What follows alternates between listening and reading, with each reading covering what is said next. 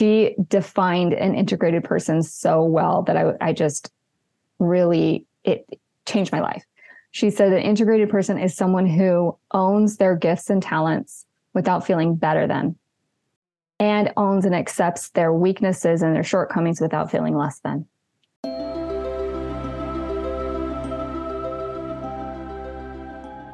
Welcome back, Envisionaries, to the Dream into Being podcast, where mind science, transformational psychology, and magic all merge into one.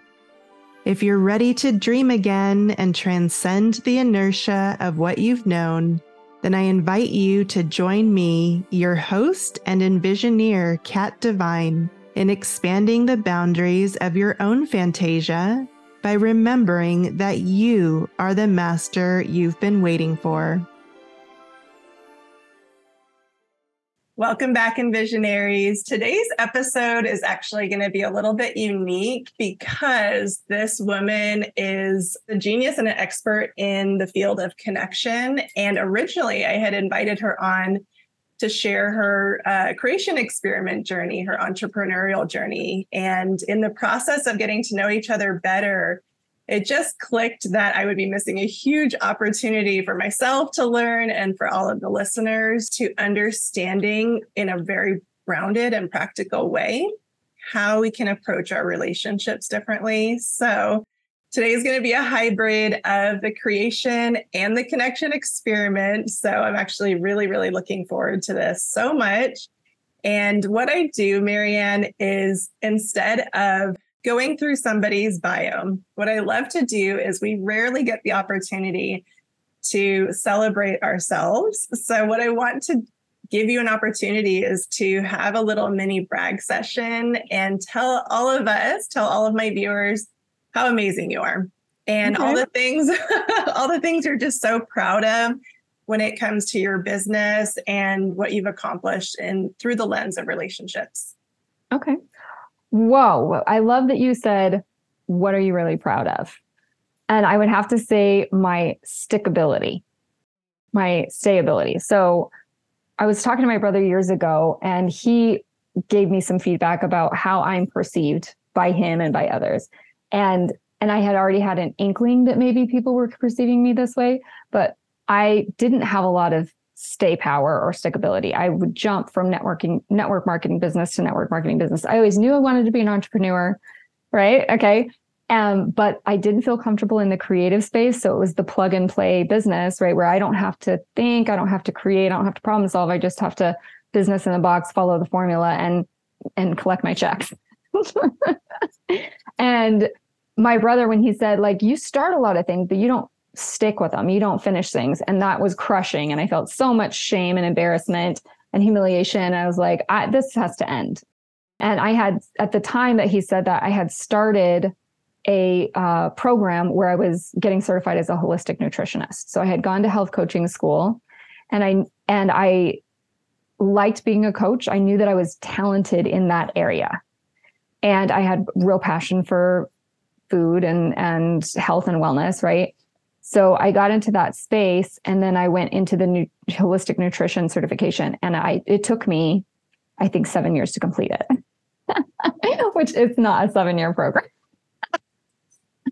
And once I realized, like, okay, this has got to end, I completed the rest of what I had to do in like 3 months. It was just, yeah, we got to circle back because I have to tell you how I ended up being able to do it, whereas I couldn't before. And the emotion that was blocking me from being able to finish was shame.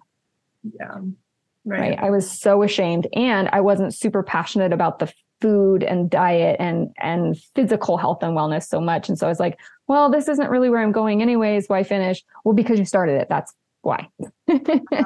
Right. So anyway, I'm really proud that I started going down this road of coaching, whatever iteration it has become, 10 years ago now. So I'm really proud that I've stuck with that. And yes, it has morphed in a few different ways because it's gone from physical wellness to mental and emotional and spiritual awareness, and now relational. It's still coaching. It's still using my superpower of listening and using my intuition and stepping away, taking my ego and taking my personality away and letting whatever works through me to work through me. And that's when I love what I do. It's so much fun. It's like alchemy, because it's more like I'm a participant. It's not all on me. So that's how I avoid the imposter syndrome. Right. I had imposter syndrome like crazy in the beginning, and that doesn't happen anymore because I recognize and acknowledge that it's not just me sitting here in the coach's chair. Oh my gosh. Okay. First of all, I just got full body chills because 1,000%, I could not agree with you more. And in fact, I've only ever heard one other person say this, and he's a super famous coach. And it changed my life to understand what you just said, because you're right. Our ego will want to take over and perform and show up a certain way. And he said essentially the same thing you did is our only job. Two things is to listen to the person in front of us and the higher guidance that's coming through, and to be a clear channel for it. Yeah.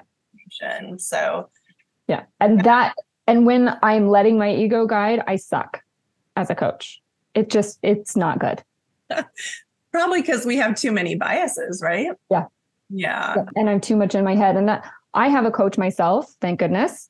And she has really taught me how to be that clean and clear channel, to get out of my own mind and really be in the mind of the person that is in front of me. Do you have any extra tips? Like, this sounds like you've really dove deep into this topic. I haven't. I'm very surface level. I practice it, but I've never really sat down and thought about how could I teach this to somebody else. Oh, well, I recommend signing up for my coach. She's great. Okay. But we can always know when we feel a shift in energy in our body. We always know if we've jumped into our mind and our judgments and our insecurities well, first of all, they've said a sentence or so, and we're like, oh crap, what did they just say? I wasn't present. I wasn't here for that. And in order for me to coach really well, I have to be here for all of it, for every single word, for every single hesitation, for every single breath. I have to be on, which, having sinus problems lately and making inflammation in my brain actually does hinder my ability to do that. And so that's a whole other story of me figuring out what's going on energetically with my sinuses, but I finally think I have a leg up on it. But yeah, just being able to be very clear-headed in my own mind. And here's what's so fun: when you're getting out of the way, right? And you're being clear-headed and you notice any energetic shifts in your body that signal you to, oh, I let something that they said hop me out of their head and into mine, and made it about me, and made it about my insecurity. Oh no, am I doing this wrong? Or did I making it about me? And it's not, it's never about me. And you can know when that's happened because you feel an energetic drop in your body. Okay. Right. And so just being aware of that, and then bringing just a tiny it doesn't take a lot of time in the conversation, but just bringing your attention to that energetic shift, being aware of it, and just shift right out of it. It's just a signal like, oh, and it has to be forgiven or you can't shift out of it. Interesting. So it sounds like shame is like a common denominator for a lot of what we're going to get into today. Yeah. So thank goodness, because it is a topic that has been swept under the rug, I think, until more recently, more of us. Thank you, Brene Brown. Right? I know. I mean, one thing that's really fascinating to me is I get to participate in so many different types of communities. And what I found across the board is that there is a common denominator of shame and guilt, and that many of us are unconsciously programmed to focus on our weaknesses and our faults and really attach to them. Mm-hmm. I thought, wow, what if that one shift was eliminated and we instead celebrated ourselves? Like, it was so great for me to see you so willing to jump right into the brag session, because that's not the case for everybody. It's not comfortable for everybody. I was listening to a podcast years ago, Dr. Finlayson Fife. I don't know if you've heard her podcast. She does a relational intimacy type of podcast. And she defined an integrated person so well that I just really, it changed my life. She said an integrated person is someone who owns their gifts and talents without feeling better than, and owns and accepts their weaknesses and their shortcomings without feeling less than. Perfect. Yeah. I mean, that's the ultimate experience. And yeah, I really do want to come back to this, but you also said something that I think I don't want to miss the opportunity on, because when it comes to the creation experiment, AKA being an entrepreneur, this was a huge lesson for me too. It's interesting. I wonder if many of us that were meant to help assist others with these things, we just had to go through the mud and we had to experience what it was like to not be able to manifest and to not be able to stick and connect and commit. And so I want to come back to what was that shift for you, because I had a super similar experience of receiving that feedback and being like, oh, okay, well, now what? Now what do I do? And so for me, it was finding a way to commit where I was accountable to somebody else. And then that changed my life and literally took me to places I didn't think I was capable of. So there's something so magic about accountability is magical. And then the commitment piece itself. You know, I've heard this saying that the universe will construct other universes around committed energy. Oh man, I've never heard it said that way, but that's so true. And it stuck with me. And I think about that often. And I was actually just filming some TikToks about this the other day. And I know it's not a popular topic. I don't think most people want to hear it, you know. Accountability is the least popular topic right now. It's so important because it's the initiation, it's the gateway to manifesting all of our dreams. So I want to give you the floor on sharing what your transformation was, because this is really so important. Yeah, the accountability piece was so lacking for me. I could never be committed and consistent in showing up for my business. I was always making excuses. And the shift for me came along the same time that my own relationship with my husband was really shifting. We were coming back from betrayal trauma and taking it one day at a time, trying to figure out, are we still in this or not? And really stepping into a whole new understanding of what love really is and what it is not. Ooh. Caused me to really figure out what is self-love and what is it not. And when most, self-love is this big buzzword now in the self-help, and nobody's talking about that there's two selves. Oh, okay. Let's talk about that. There's the egoic self, the personality that you've constructed with your thoughts. And there's the eternal self that changes no matter what happens to you, no matter what you think, no matter what you do. It is changeless. It is always the same. And that's the self that needs to be loved. Interesting. Okay. I've heard it, well, similar, but I've also heard that there is an aspect of learning how to love the imperfect ego as well. Right. And that's the integrating. It's not identifying with the ego. It's not fighting the ego, because whatever you fight persists, right, and gets magnified. It's like, okay, ego, you're along for the ride, but you're in the back seat. Okay. Right. So thank you so much for trying to protect me from something you think is a threat. Thank you. Mm-hmm. But I've got this. Somebody else is in the driver's seat now, which is, in my experience, true transformation cannot happen permanently unless someone acknowledges as a higher power, something greater than themselves, because the ego makes a mess of everything. If we're relying on just our ego and we're just identifying with me being a personality with a name and a body and all those things, it's just a mess. It never works. Mm-hmm. Well, and what's really hilarious, this is my take on it. I heard this definition of enlightenment a few years ago that really changed the game for me, because I had this misconception that enlightenment was, like unicorns and rainbows and butterflies and everything. Oh no, everything's wonderful. And I think a lot of people have that for some reason. And I heard this definition that basically said an enlightened person is somebody who is willing to experience absolutely anything. Mm-hmm. And it just really changed my life, because I think I let go of a ton of resistance to what is. And then it clicked for me that, oh, we're supposed to be a mess. Like meaning our human character, that we had people believe in this or not, that we select our plot points before we come into this I believe that. Yep. It kind of makes sense. And that we also select the possible transformations in the journey, and that it was supposed to be messy, and that it's okay, and that it's okay to love that. Yes. So that's brought so much healing to me. But I would love to go back maybe to when you were about 5 years old. I think there's something really magical that if we will witness ourselves at that age, there's a lot of clues for us. That seems to be the magical time where we are so in our purpose. Like, we're very clear as far as what we're playing, how we're playing, what are we pretending, what are we visioning for our future. And I found a lot of clues for myself of what I was doing at that time that has completely guided me to where I'm at now. So I'm curious if there was any clues for you at that age. And it could have even been the clue of, I've learned that having the ability to read people is actually a trauma response. It is.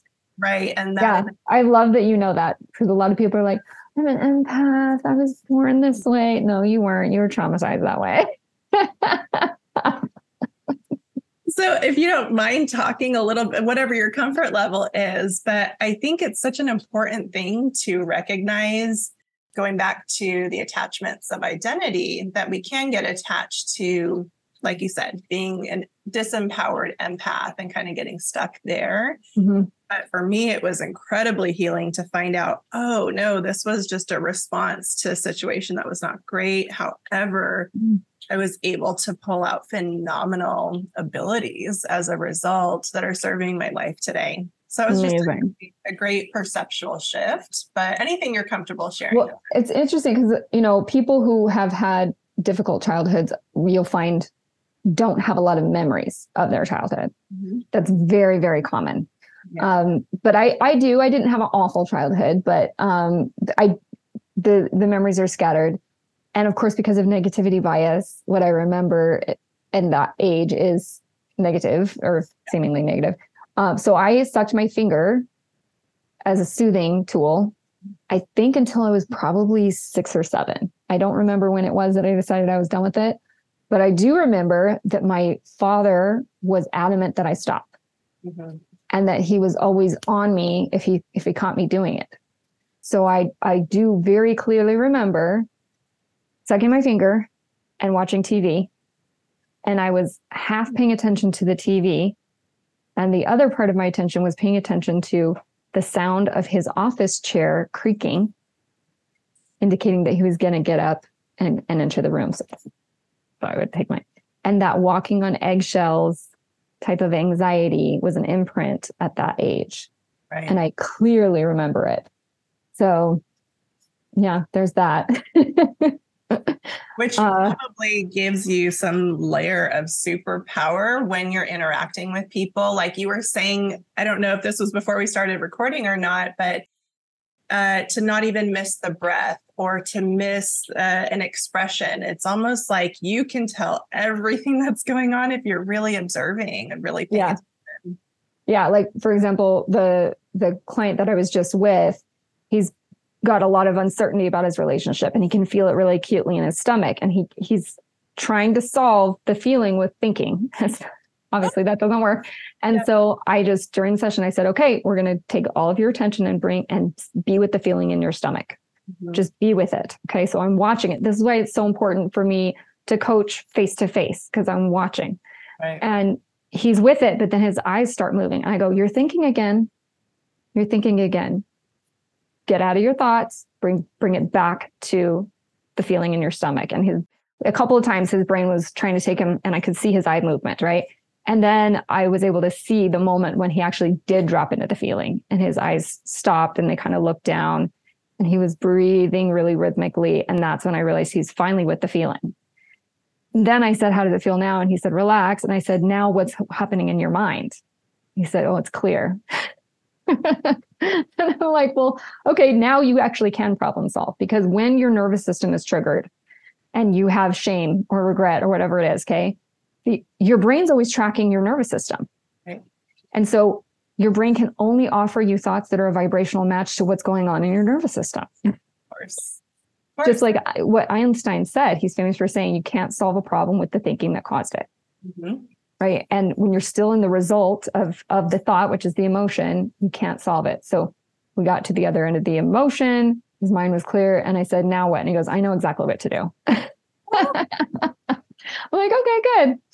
It's so brilliant that that's how you operate, because I think, believe it or not, I think all of us in general, I've heard a statistic that 95% of the population is in sympathetic dominant fight or flight 95% of the day, and that we're never really communicating with each other because we simply don't have access to the frontal lobe, the creative mind, which is where the solutions are.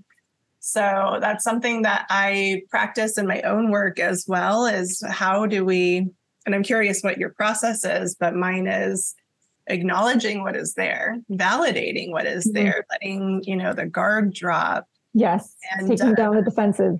Yep. Yeah. And it is amazing to witness. It's like the lights are coming on, right? When they make room for that. And I love this topic so much because it makes you wonder what kind of society we would have if we were all emotionally intelligent. Oh, yeah. To that degree. I mean, otherwise it feels like we're all in reactive states. And until we move out of the competitive mind and into the creative, oh gosh, we're going to have a really hard time solving any real major problems on the world stage.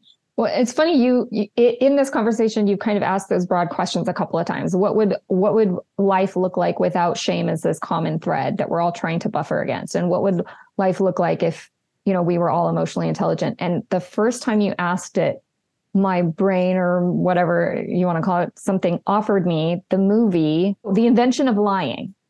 I've never heard of it. Okay, I'm going to put a The Invention of Lying. And it is quite the experience to watch it, because it is so bold-faced, telling the truth all the time without any emotional buffering, because there's no emotions involved.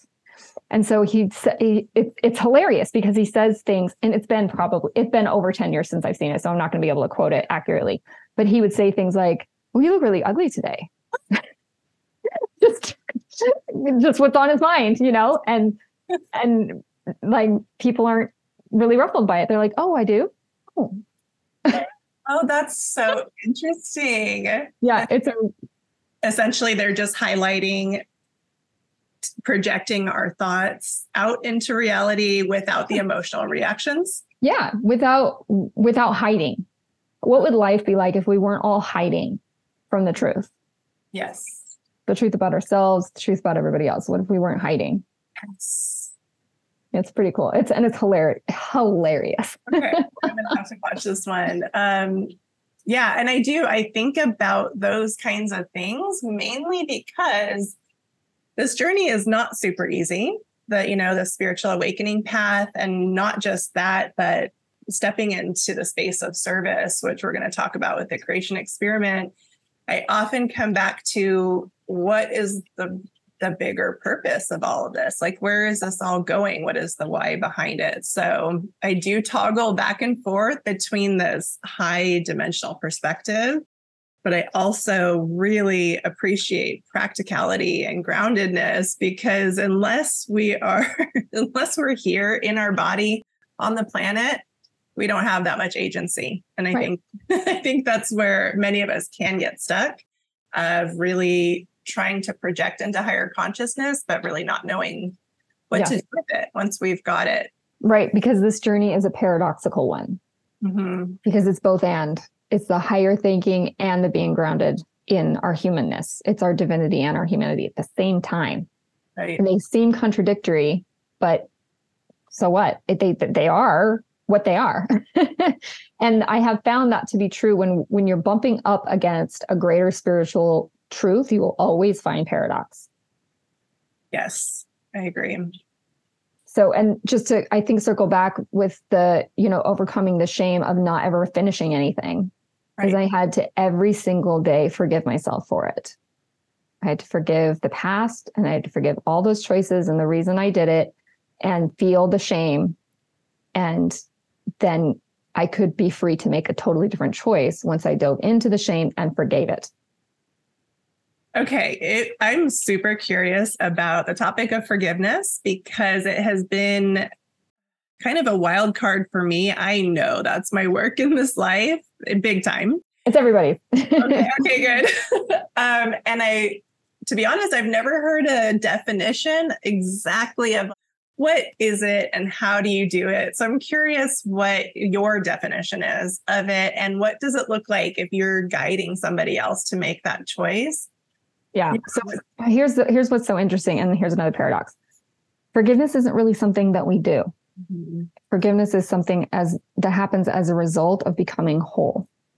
The result of us seeing ourselves as untarnished by whatever seemed to offend us, but by whatever seemed, remember that's a key word, seemed to have hurt us. Because the truth is, our real reality is that we're spirit, right? That we're eternal and we're invulnerable to hurt. Nothing can hurt us. Mm-hmm. So if we perceive ourselves as hurt, we're in wrong thinking, which is going to trigger a lot of people. Right? We've misthought, we've misperceived if we think we're hurt. And so if we can do the work to see ourselves as whole and not taken from, not in any state of lack or lesser than as a result of anything that has happened to us, then we're whole again. And it's like the hurt never happened. So this is fascinating. How does somebody, especially when you're working with them, it's obvious to you that it's a distortion, mm-hmm. right, of their perception. How do you guide somebody through recognizing that and first allowing it to be there, forgiving it, and transcending it? So first we have to find out how it happened, right? So I take them through a process that's kind of like cognitive behavioral therapy that's breaking down what is the perception that caused the feeling, that caused the behavior, that caused the result. And connecting those dots that this result happened because you thought this, mm-hmm. right? And a lot of times it does take really focused inquiry to figure out exactly what the perception is, because many of us don't think in words and sentences, right? We think in pictures or ideas or whatever. And so just even articulating what the thought was is really hard.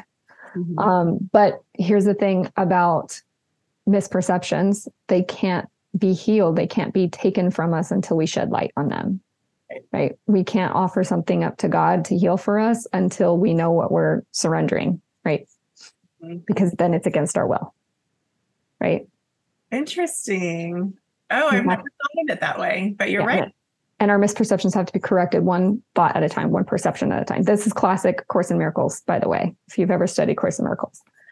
And so that's why we do it one thought at a time, one circumstance at a time. But what's so fun is that once you do the work of one circumstance that was upsetting to you, changing the thinking of that one bleeds into other congruent type of circumstances. So I take them through like, okay, this is the perception. This is how you interpreted what was going on that caused this result. And then they realize that. And then it's the accountability piece, right? Taking ownership that this clearly created the result. It's my responsibility. And then before we can find another perception, before we can correct the perception, we have to forgive the fact that we chose that perception, that we practiced our brain's most repeated and rehearsed program. And we took our brain's bait is the way I say it, right? We took the bait. Yeah. We have to forgive ourselves for doing that. Yeah. We're pointed forward instead of backwards, right? And once we, and again, the forgiveness thing, it isn't something that we do. It's coming from a place of understanding. I understand why I did that. I understand that I was in fear. I understand that I was trying to protect myself. Mm-hmm. And I forgive myself for wanting to protect myself because that's the part of me that loves me. Right. So do you study like internal family systems and parts work? Okay. Mm-hmm. So I'm curious. So at least when I'm working with myself or other people, and I am working with a distortion and bringing some balance to it, I find that I will animate it even more, going through the process as it's coming up for review and I can start making much more conscious decisions. Is that something that you find occurs, or do you notice that people are able to address it in that session and just let it go? Can you further describe to me what you mean by you animate it even more? Yeah. Okay. Great example would be something super small. Like, let's say that I'm struggling with being impatient in my life, and I consciously choose to let that attachment to that identity go. And then what I would notice is multiple opportunities in life. So it's not like the patience arrives.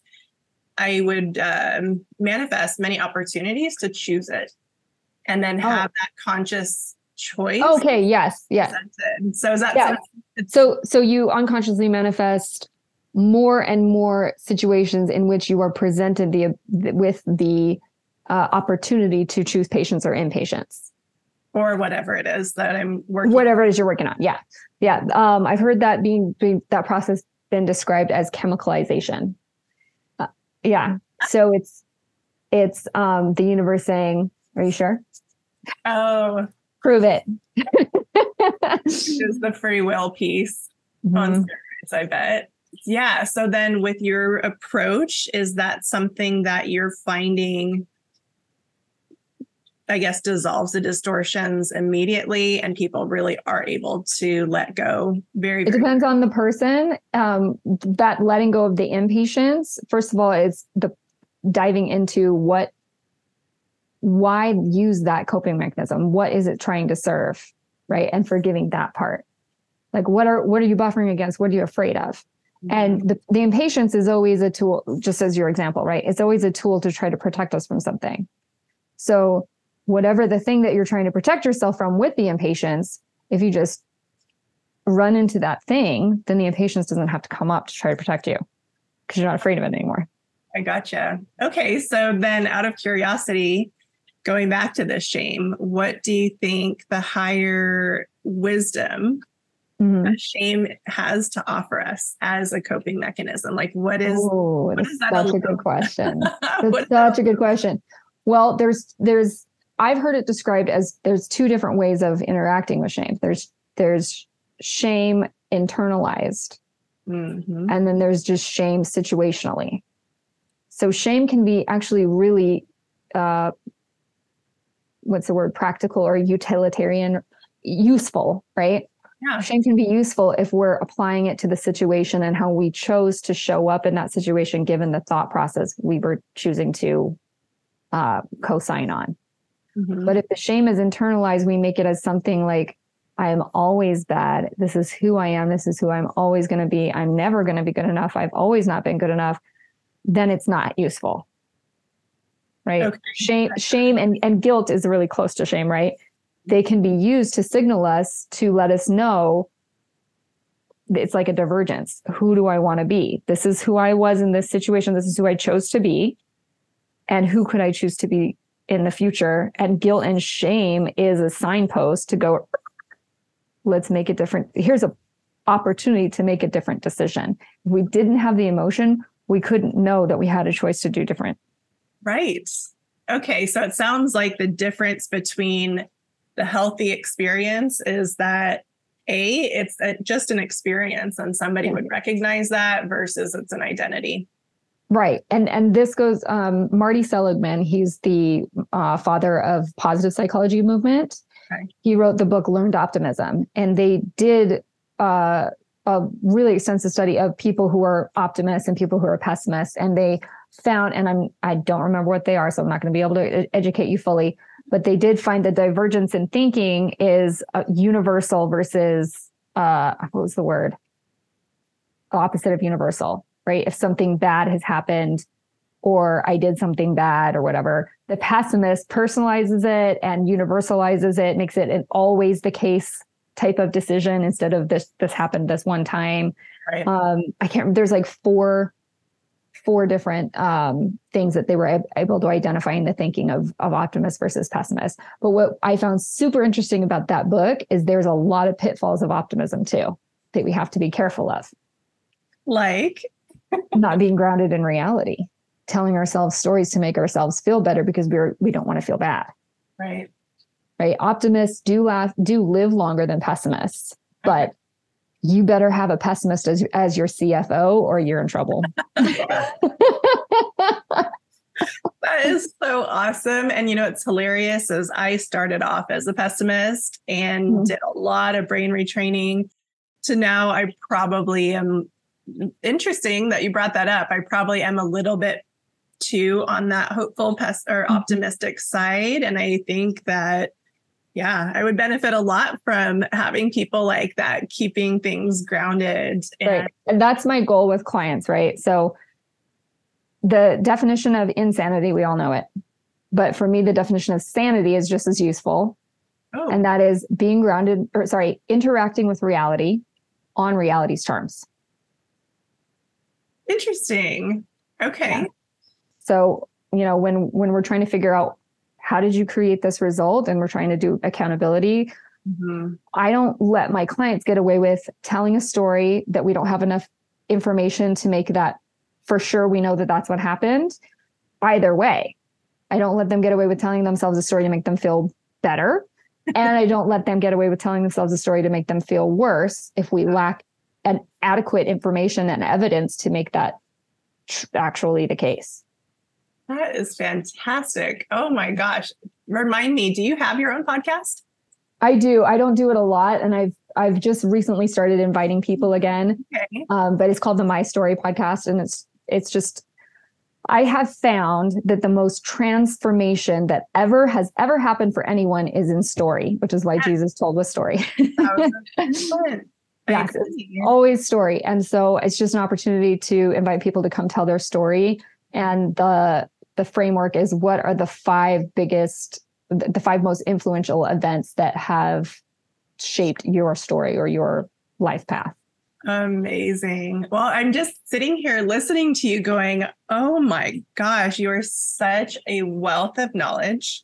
And I can see very clearly that you understand what you're saying. They're not just words. And the first thing I was thinking is like, where can I get more of this? Like, this is really fantastic. So I do want to shift gears to talking a little bit more about you and your life, because first of all, I know that you and I have shared with each other really openly and vulnerably about the realities of being an entrepreneur. There's part of what this show is about is being vulnerable and transparent, pulling that curtain back and being like, you guys, this is what it is. The glamour and all of that is a sales tactic. It just is. But you've been living this life for 10 years.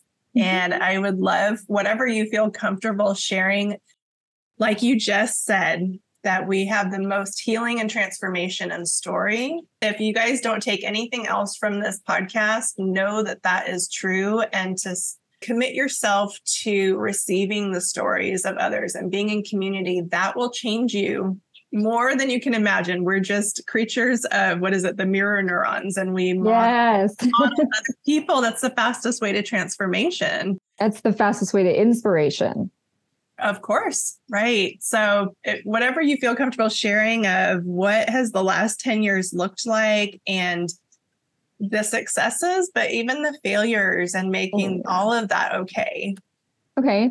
Well, for the first half of my career, I didn't believe that I was good enough. I didn't believe that I was a coach. I felt like an imposter every time I said, I'm a coach. Oh. And I was waiting for other people to believe in me first, especially my husband. I was making it his job to be my cheerleader and believe in me. And the more he didn't, the more I resented him for not showing up in a way I should have been showing up for myself. Anyone familiar? Right. All of us. And then in 2019, I met someone who was doing everything that I wanted to do. She was coaching, and she was, people were paying her, and she was getting clients, and she was not even giving a crap about it as much as I cared about it. It was just a fun little hobby she didn't care about, but take it or leave it. I'll do it if I want to do it. And I was making it my identity, and I was making it my rite of passage. that if I can make it as this awesome, like in-demand coach, then I'm good enough. Then I'm a grown-up. Then I can take myself seriously. Then other people will take myself seriously. And of course, entrepreneurs, we know that none of that will ever happen until we do it first. Mm-hmm. And so that was a real shift for me to meet this woman and go, wait a second, she doesn't have any of the knowledge and the training that I have, and she is doing everything I want to do. Wow. And I was like, okay, that's it. I have to actually just take myself seriously and stop waiting for my husband to do it. And I have to do things that are hard and scary, like go into debt to pay a marketing team to do all that work that I could do on my own that would take me forever and a long learning curve and keep me from doing what I want to do, which is coaching. So I did that. I went into debt and I purchased a marketing team to do all my branding, my everything, put up my website and everything. And that was such a good investment. Oh my gosh. And then around the same time, I found my coach and she's amazing. And I went into debt to hire her too. And her program changed everything. Wow. Really changed everything and really allowed me to step into my identity as a coach and gave me the roadmap to do it. And that's when everything shifted. Everything changed. That was me rebranding from health coach to life coach. Okay. And that was also the same time that one of the rockiest times in our marriage. So my husband, he was having a bit of an identity shift because he was always full-time military and his contract was up and he was being faced with the decision to go civilian or stay military. And he didn't like being in the military, but it's a nice, safe place to be, right? He had a lag time of when his contract was up and when he was starting his new job. So he did find a new job. It took him some time and I freaked out, by the way. That's a whole other story. And during that time, when the lag time, he wasn't occupied in doing something productive, which is really mentally healthy for men, especially. So he decided to go about the business of working on all the deferred maintenance that he'd been putting off around the house and fixing all the things that needed to be done.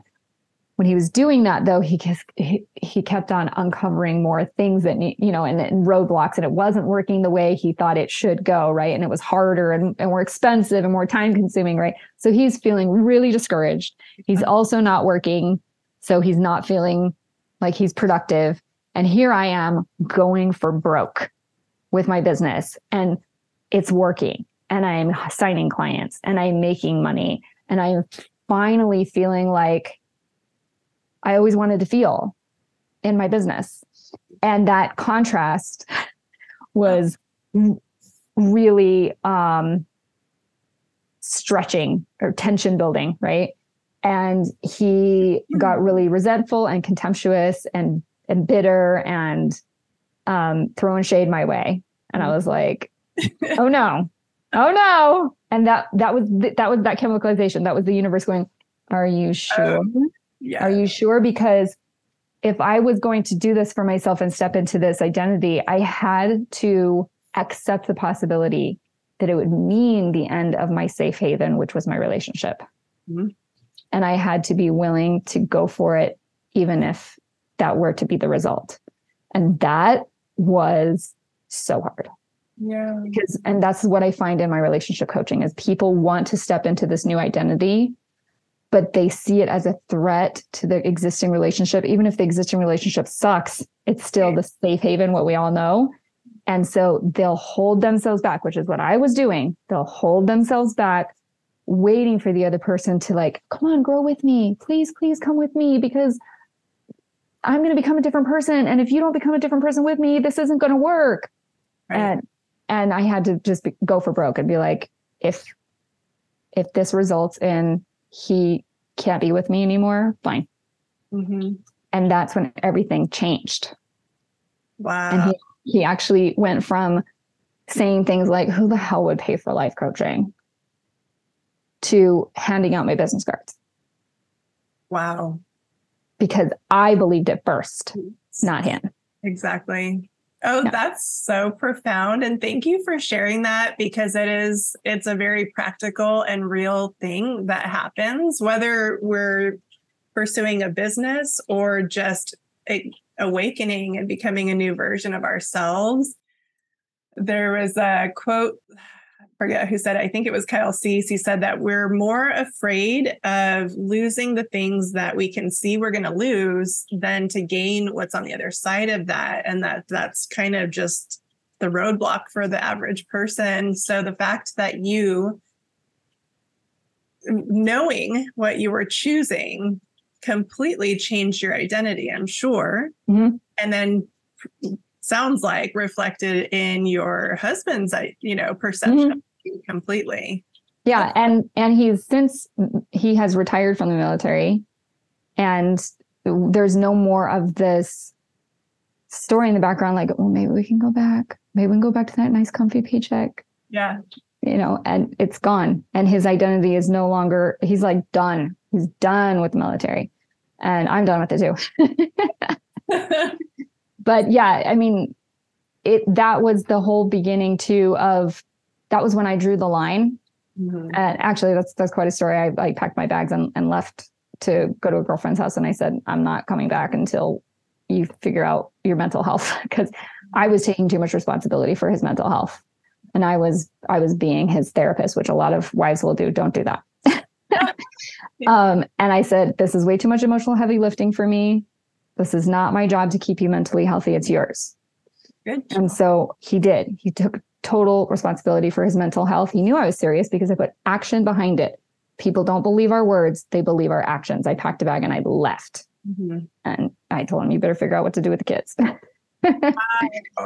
and yes, was the reaction, the immediate reaction, really ugly? Yes. Right. But I was willing to withstand that because everything I wanted was on the other side of something really uncomfortable and ugly. Mm-hmm. But he did take full responsibility, and he has suffered from depression and anxiety our whole marriage. And since that drawing of the line, he hasn't had episodes like he used to have. Like he takes care of his mental health, and he believes in God now, which that was never the case. He never believed in God. He was always reluctant to believe that there was something big, like I talked about earlier, the higher power. He was always reluctant to, just acknowledge that. Mm-hmm. And now we pray every night as a family. Oh, like what? Man, and I didn't demand that. Right. I didn't demand that. All I did was, I'm going to take care of me. I'm going to do what's best for me. I'm going to go to church. I'm going to take the kids to church. You're welcome to come. I don't demand that you come. Right. It was all an invitation, never a demanding, and love never demands. Right. And I love how in your intro that you were super celebrating your ability to stick. And it sounds like it was across the board. Yeah. All of a sudden, this new personality came online that knew what she wanted, and she was willing to go all in. And yeah, there's that commitment energy that changes the game. So I want to take a little bit of a peek behind the curtain with your actual business. I know that you went from health and wellness to then I'm guessing at that point you went into life coaching. But then now I'm so fascinated and actually so grateful for the work that you do. I think it is so incredibly necessary and so important. And thank goodness for people like you that are doing that work. So if you can share with the audience kind of what that transition was and what you've landed on now. Well, the relationship coaching became kind of a no-brainer for me because it has been the source of my greatest pain. And right, our superpowers grow from our greatest pain. And I always knew that I wanted to have a relationship that had longevity, for that continuity of narrative for my children. I didn't want them to have, clearly I don't have full control over that, but I do. There's the paradox, right? I am 100% responsible for my relationship, but there's also another person who's responsible. So there was that commitment, but I've been studying health and wellness, nutrition science. Like, I'm the geeky one about the, like, if somebody in a networking meeting comes to me with a product that has a claim, I'm like, show me the science. I want to see it. So I've been studying that for a long time, and there's a lot of contradictory information. And it's all seems, when you dive into it, it seems very legit. So for example, there's one line of belief in nutrition that meat is the way to go and stay away from plants. Most of the plants on this planet are trying to kill us. They're toxic, right? Most of them are too poisonous to eat, right? They've developed that as a defense for becoming overeaten. Animals can move to defend themselves. So let's eat them. And, their livers have already processed out all the toxicity from the plant. So we just get the pure nutrients without the toxicity, right? There's that line of thought. But then you've got all the evidence for plants are medicine and all the essential oils and botanicals and stuff that actually do create shifts and remove blockages for people's bodies to work more efficiently, right? So there's so much contradictory information. It's probably a both and, right? Paradox. But what I have found to be, and I always want to speak with authority, right? And I want to be going the right way. And so what I have found to be the case along all the different theories of diet and wellness is that relationships are the number one thing that impact our health and wellness the most. And if you look at the blue zone stuff, the blue zone studies, right? They all have varied diets and varied lifestyles. But the one thing that it seems to be the case is they live in tight-knit, supportive, intimate communities, right? And you have so many, not outliers or the anecdotal. It's not anecdotal. It's not the exception that proves the rule, because there's lots of them that show that you can have a Dr. Pepper every morning and a cigar every night and live till you're 105 if you live in a supportive, intimate community. Wow. And that's where all the diet theory just gets thrown right out the window. Mm-hmm. That's fascinating. And I've come to that same exact conclusion because, like you said, once you're in a point of focus, the average person will keep looking for information to support whatever it is that they believe. But a truth seeker will research all of it and look for be comfortable being on the fence. Yeah, right. Right. Like, I'm not willing to make a decision one way or the other about gluten. Okay. So I'm just going to stay on the fence. Yeah. Right. It works for some people. It doesn't work for others. Right. Do an experiment on your own body. Figure it out. Exactly. But I love this idea. And I think you are hitting the nail on the head that we are designed to be in community. Yep. That was just the original design. And I think there were some statistics that this by far is the highest rate of mental illness ever and poverty in the US. And that it's all coming back to like fragmentation and disconnection. Mm-hmm. Yep. We're hardwired for connection. It's our number one most important need. Yeah. More than food and water and shelter. We need connection. And here's the paradox. We need each other, but we don't need each other. Because we're never really separate from each other. We're never really separate from God. So a person can become enlightened meditating alone under a tree. Right. But we also need each other. Yeah.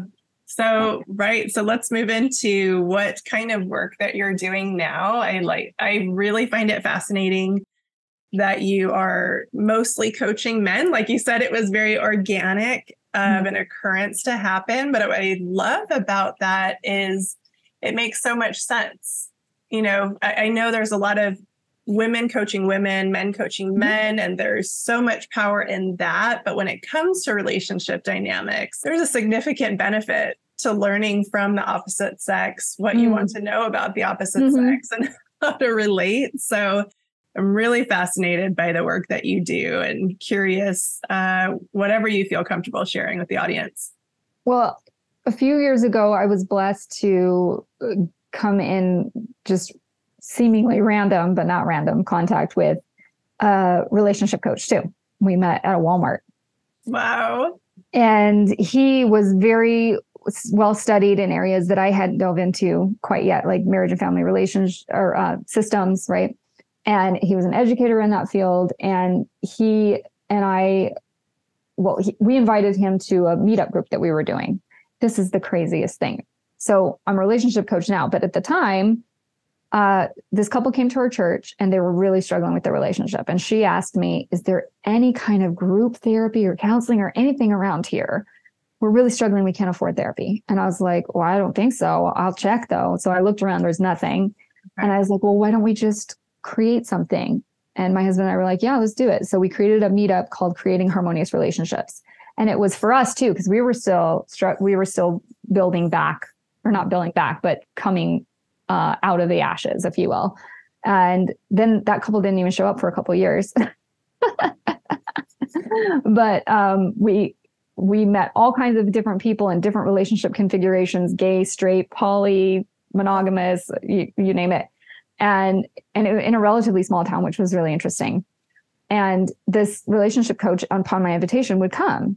And I was so glad, because he was able to call me on the carpet about some of my cognitive distortions and the way I was emasculating my husband and the way I was taking too much of a masculine energy in the relationship and filling that masculine role so that he couldn't. And the way I was undermining my own happiness in my own marriage. And it was not easy. Woo! It was scathing. But, I want truth. I want to be in alignment with truth and wisdom. And so once I was able to just face that, my mind had been poisoned by a lot of very in vogue ideas, and just forgive it and release it, I was able to get grounded more in reality about the polarity of feminine and masculine energy, and be able to create it more in my relationship. And it has made all the difference in my relationship. And then, of course, moving into my role now as a relationship coach. Yeah, it's really funny how that happened. I know. It was almost like that original couple was the right people to get you to just do this thing, whether they were part of it or not. And I think that is how life works. I mean, when you're on your path, you're just connected with the right people at the right time. And I'm curious what some of those things were, because I imagine there's a lot of women, myself included, that, and I've heard so many different theories on this, but that if we as women don't feel like we're being protected, that we will shift into our masculine energy. Yes. And it's survival mode. Yeah. Right. Yeah. But then once we're in it, it's hard to get out of it, because it has served us for so long and protected us for so long that we don't allow a man who even wants to be in the masculine role to do it. We can't let go of that control. And take a bunch of small risks to let him do that and show us that he can be dependable, that he can be relied upon. He can't show us if we don't give him an opportunity. So that was my question to you, was what did that look like in a practical way? So you said little micro opportunities. Okay. Yep. Feeling the fear and doing it anyway, right? Feeling the fear that he might let you down, feeling the fear that he might not follow through, and deciding ahead of time what you want to think if that happens and how you'll handle it if it does happen. Okay. Because we buffer because of the unknown of like, I don't know what I will do if that happens. Right. If we decide ahead of time, this is how I want to think about it. If that happens, this is how I want to respond. Then it's not so scary. Then we can take those little risks, and they're manageable risks. They're calculated risks. Okay. And then eventually it was a complete shift in energetics to where you guys don't even think about it anymore. It just... Well, I mean, we're still in the process, there's still some areas where I could shift out of masculine energy and he can shift out of feminine energy. We don't always have that polarity, but just being aware now of how that dynamic works is everything. Hey, so this is another one of those universal questions for you. Is recently I've seen a little bit of a movement from women, and it's called, I think, Decentering Men, where there's like a big shift in consciousness around, I guess, the programming. A lot of programming, you look at all the Disney movies and there's a very clear message of what the little girl to woman's role is, the life path. And so there's a big shift in it. And there's aspects to it that I find interesting. However, I was witnessing this going, I don't think this is the answer. I see what they're doing and I see that they're trying to take their power back. And I know that this is just a symptom of hurt and disappointment and not knowing what to do. Right. Whenever we're acting out of hurt and disappointment, what we create will not work. Of course. And so what do you see as the solution from the perspective that you have living the experience? yourself. And now I think it starts with telling the truth. okay. We're telling a lot of lies. Some of it is true. Like a lot of bad men did abuse their power and their positions of authority and leadership as the leader of the family unit, right? Men did abuse that. But was that the norm? No. Women have wanted to be married. For hundreds of years, Jane Eyre wrote about falling in love and getting married, or not Jane Eyre, what's her name? Emily Bronte. And, all these female writers of that era, when they didn't have voting rights and they couldn't own property and all that stuff, what were they writing about? Falling in love, getting married. If it didn't serve women, why would they write about that? If marriage wasn't a good thing for women and for men, why would they write about that? That's a good question. And that's what I'm looking at, because I see that we all have the desire. And maybe not necessarily for the institution of marriage, but we all have a desire for partnership. For partnership and coupledom. Yeah. That polarity, because we can feel in our feminine energy that there's a aspect that could bring us more into harmony with life itself. Oh. And that's the masculine energy. Right. And, for people have been shacking up and getting married and partnering for hundreds and hundreds of years because it's worked. Why would people keep doing it if it didn't work? And this lies that our culture is telling us, that marriage has not been a good thing for women. It's shackled women. It's disempowered women. That is not true. And if you really look at the history, during the suffrage movement of the early 20th century, most women didn't want the right to vote. Interesting. They didn't want it because they saw that any right comes along with a responsibility. And the responsibility to vote was to be conscripted into military service. And wants to get shot? Oh, I didn't know. No woman wanted to go off to war and get shot. So they were like, no, don't give it to me. Because they knew they had the influence in their homes to talk with their husband about the issues politically. And the vote was a vote for the home, not for him. Wow. It was a vote for the partnership. This is what we're voting on. This is what we have come through negotiation and conversation, how we think that the country should go. It's totally discounting the power that women did have within their own homes. Okay. We're telling a lot of lies. It's very obvious to me that it's coming from a place of hurt. And confusion and like a desire to find some level of control. And I was just like playing this out going, okay, let's just say somebody goes all in, they choose that lifestyle. Then what? Like what changes for them or society? And my instinct is that there's a lot of rebalancing, that there's a lot of opportunity for that. So I'm curious you're up close and personal. You see this every day when you work with your clients. What would you say are, let's say, the main keys for women to heal in how they show up in relationships, and the main keys for how men could heal? Well, in this area, I can direct you to some resources that aren't mine, and I'm happy to do that because, everybody benefits. Yes.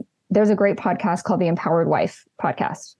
Okay. And I send my female clients to see this one or to listen to this one a lot. And number one is self-care. Remember which self we're taking care of. Okay. Not the egoic, I'm entitled to everything. You need to go out and work for me so that I can stay pampered and not do anything at home. That's right. The egoic self. Okay.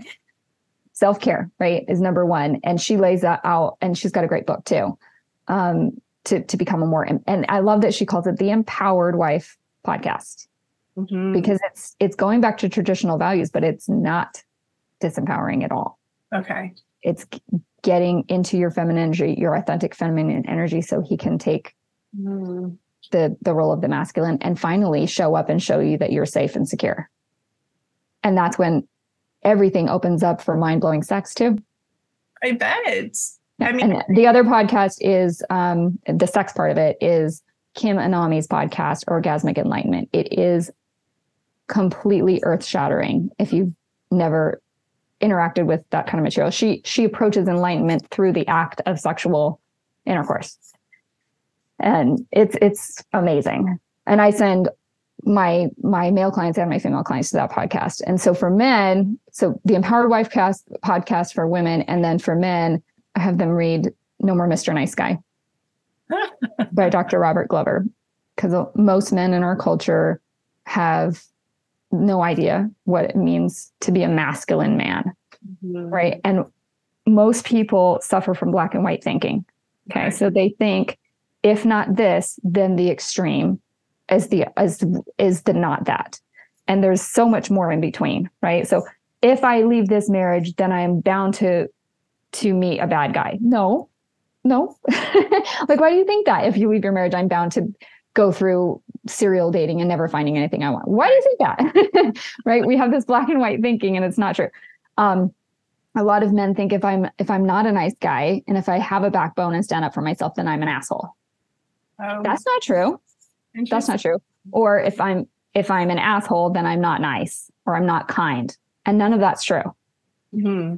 So nice guys are actually, they're dishonest, because they're always people pleasing, and they're always trying to put forth portrayal of, look, I want you to think I'm a nice guy. I need you to think I'm a nice guy. I am vying for your approval so that I can think I'm okay.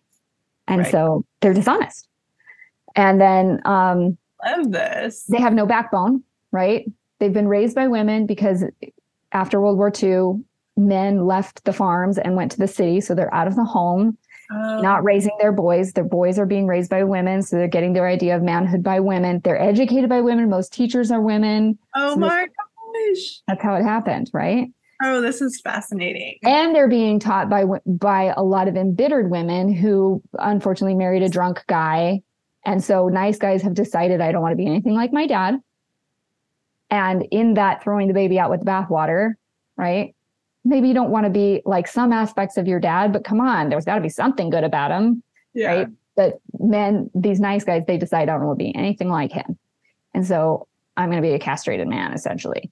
Mm-hmm. And so these men, they have no backbone. They don't stand up to their wives. Their wives are in masculine energy, so they're walking all over them. Then they lose respect for them. They're not getting laid. And it's just, a sexless marriage is really not pretty. Yeah, I can imagine. And I love all that history of like, how did this happen? Where did this come from? And that is really, really fascinating. So and the irony is not lost on me that I'm a woman, right? Teaching men how to step into their masculinity. But the thing about nice guys is their masculinity is so wounded that they don't have guy friends. They don't go out hunting. They don't go out and do guy things. They tend to make the center of their universe their woman and live for pleasing her. And it doesn't work. And the programming of nice guy is, this isn't working. Try harder. What? Right. Try harder at doing all the things that don't work. That's literally the programming of nice guys. And so nice guys, if they're going to work with a coach, it's not going to be a guy. It's going to be somebody that's non-threatening, a woman, right? So I'm happy to be the usherer of men into realizing what's going on. And then I want them to hire a male coach when they're done with me. I want them to join a support group of men to further that journey. But, somebody's got to show it to them. I love this. And I actually see that being a huge trend and a huge industry on the rise of empowered, healed men, balanced men, really teaching other men how to show up that way. And and have you noticed, is it a long process for that? Oh, yeah. Yeah. That's programming since infancy. Like, it takes time. It takes time and a bunch of small, courageous acts, doing things that you're afraid to do and bracing for, is she going to be upset? You notice that the women appreciate the shift. I love it. There's a story in the book, No More Mr. Nice Guy, where the wives come along to this group session that he's having. And I can't remember what the topic was, but that one of the men was saying, I don't want to do this because of such and such. I'm afraid. So I can't remember the example, but the wife goes, no, I want you to. I want you to disagree with me. I want you to do that. And the guy's jaws dropped. Like, what? Yeah, they really do appreciate it. Women women who are with men who just lay over and oh, whatever, honey, it's fine. The women, the way that we think is they're not committed. They're not in it. They're not in it enough to spar with me and call me out on my shit. Cause I unconsciously know I am full of shit. And I don't feel safe if this man is not going to have the backbone to tell me I'm full of shit. Oh, that's interesting. That it does come back to the safety piece. Mm-hmm. Wow. Okay, so us women want safety, and what do the men want? Respect. Number one, men want respect. Amazing. Thank you for being willing to share your story and all of your insights. It's like, I learned so much. I'm going to have to rewatch this a few times to collect all the data because I can tell that you have spent the time. Yeah, I really, man, I'm always reading or listening to a podcast. I don't read fiction. I'm just curious. I want to know everything about everything. As truth seekers, there's no better drug. So for anybody who's listening today, whether it's male or female, what nugget of inspiration and insight specific to connection that you could leave them with that could just elevate their experience of how they show up and give love or how they receive love? Courage. You have to have the courage to let somebody in. And it's ego buster to let somebody really in. It's the most courageous thing that you can do. And that vulnerability it's the most soul-bearing, exposed state we can be in, but it's also the most transformative, most empowering. And we have to take those risks knowing that even if the person hurts us when we're exposed, we'll be okay. Oh, we'll be okay. Wow. We can overcome it. We can heal from it. And a really good analogy is, we're the only species, one of the only species that kill each other, that slaughter each other. Okay. Other species, they do fight and they posture and they fight for territory. But most other species, when you see that they're fighting with one another, there comes a point where when one of them knows he's beat, right? He's beat. Yeah. And he turns over and submits to, what's the word?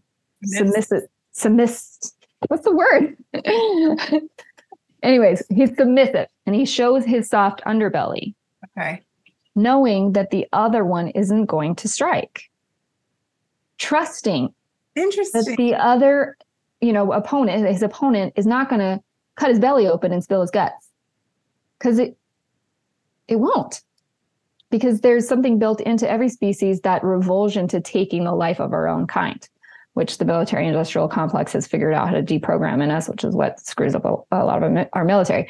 But that taking that risk of showing our underbelly and trusting and having faith that the other person won't strike is the point of transformation. If we never, ever, ever let ourselves surrender and trust that the other person can show up differently than they have, then we're stuck in the past. We are just completely, what's the word? Not resigned, but we're stuck in all of the programmings of the past if we're determined to only see the past patterns. Mm-hmm. On the other hand of that, though, when you do take the risk and they do strike, believe them. Yes. Put action behind it. Yeah. Right. Believe what the other person is communicating to us instead of what we want to translate it into. Right. Words are not the truth. Actions are, and even more, and here's the paradox, even more truthful than actions is patterns. Right. But the patterns of the past have to change in order for us to have a future that's different than the past. Mm-hmm. So there's that teetering, that suspension of belief, the suspension of disbelief, both of them, where we're giving the person a chance to diverge from their past patterns. But we're also believing them if they choose not to. Yes. Yes, 1,000%. And anyone can be on their best behavior for 3 months. Anyone, right? So transformation doesn't happen when somebody is trying to change to keep somebody. It never works. It will never work if you try to change to keep somebody. Agreed. Okay. Transformation happens when we let go, not when we hang on. Right. So if you're in a place of limbo, I'm not sure that they're the person that they've always been. I'm also not sure that they're totally changed. This is an evaluation period, and it has to go longer than 3 months. Okay. Right. Before you resign yourself and let not your guard. I don't want to say guard. Right. Where you decide that, oh, they're changed. They're a different person. I can now stop paying so much attention. I can stop being so aware. I can go back to letting my unconscious mind and my habitual patterns, and I can stop doing the work of being aware. You have to continually being present with the present moment to see if a new pattern actually has been created and established. And that takes longer than 3 months. I'm sure. I mean, for any of us, right? Like just trying to change anything about ourselves is shockingly challenging sometimes. And I've also witnessed myself have radical transformation when I have a shift in consciousness. Yes. And that's it right there. Shift in consciousness comes first before the behavior. And always. You can tell when somebody's just trying to behave on their best behavior. Right. You can tell the energy in their body language and the tenseness of their body. Like you can just tell if somebody's just on their best behavior so they don't F it up and lose you. Mm-hmm. And if they're actually trying to change because they know it's good for them. Agreed. Right? They know that whether you stick with them or not, they're still going to benefit from doing their work. Right. And you can definitely tell the difference. And don't delude yourself into thinking that there isn't a difference, because there is. And most people, this is the one thing that I hear the most of, and it's so delusional. Well, if I mattered enough, if he loved me enough, he would change. That is the most egoic thing and the most anti-connection, the most anti-relationship thing you could say, because it doesn't work if you're trying to change to keep somebody. It just doesn't. Mm-hmm. I agree. Wow. This is such a powerful topic because, as you mentioned before, it's almost like if we can get this piece figured out, our emotional intelligence and our ability to connect and relate, then it almost seems like everything else in some way would be really solved, from, the mental health, the physical health, the chaos of us just being in a reactive state, and even feeling safe in our own body and on this planet. So I think this is such an incredible time for people like you that are doing this work. So thank you for that. Thank you. Thank you for all of your just words of affirmation. It's great. And where can people find you, follow you, watch your show, and work with you? Well, they can go to my website. It's meriannedrew.com, and my name's spelled a little differently, so I'll spell it out.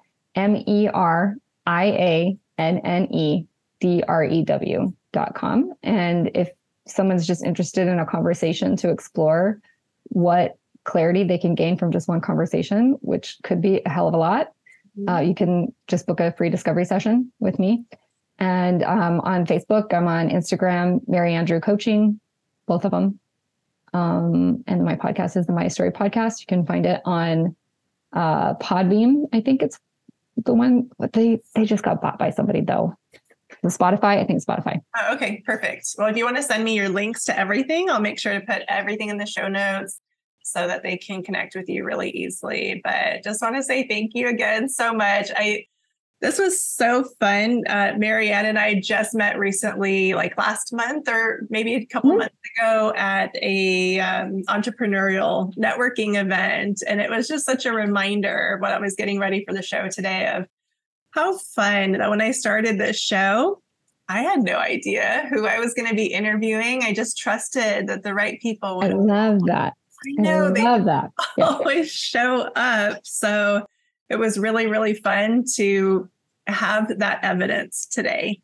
Thank you. So really, thank you for the opportunity. I love the learning that I do just from conversations. I get just as much out of every session that I have with people as they get out of it too. So same. Thank you. Agree. Well, we'll go ahead and wrap this up. So to any of you that are watching, Please like and subscribe. And if you have a transformational story about any of the experiment topics that we cover on the show, please reach out to me. My email is in the description box below, and I would love to have you on to share your story as well. And at the very least, hopefully what you got from this episode is that connection truly is the key, and that courageousness is the doorway to getting there. And just to serve as a reminder that you are the master that you've been waiting for. I'll see you guys in the next episode.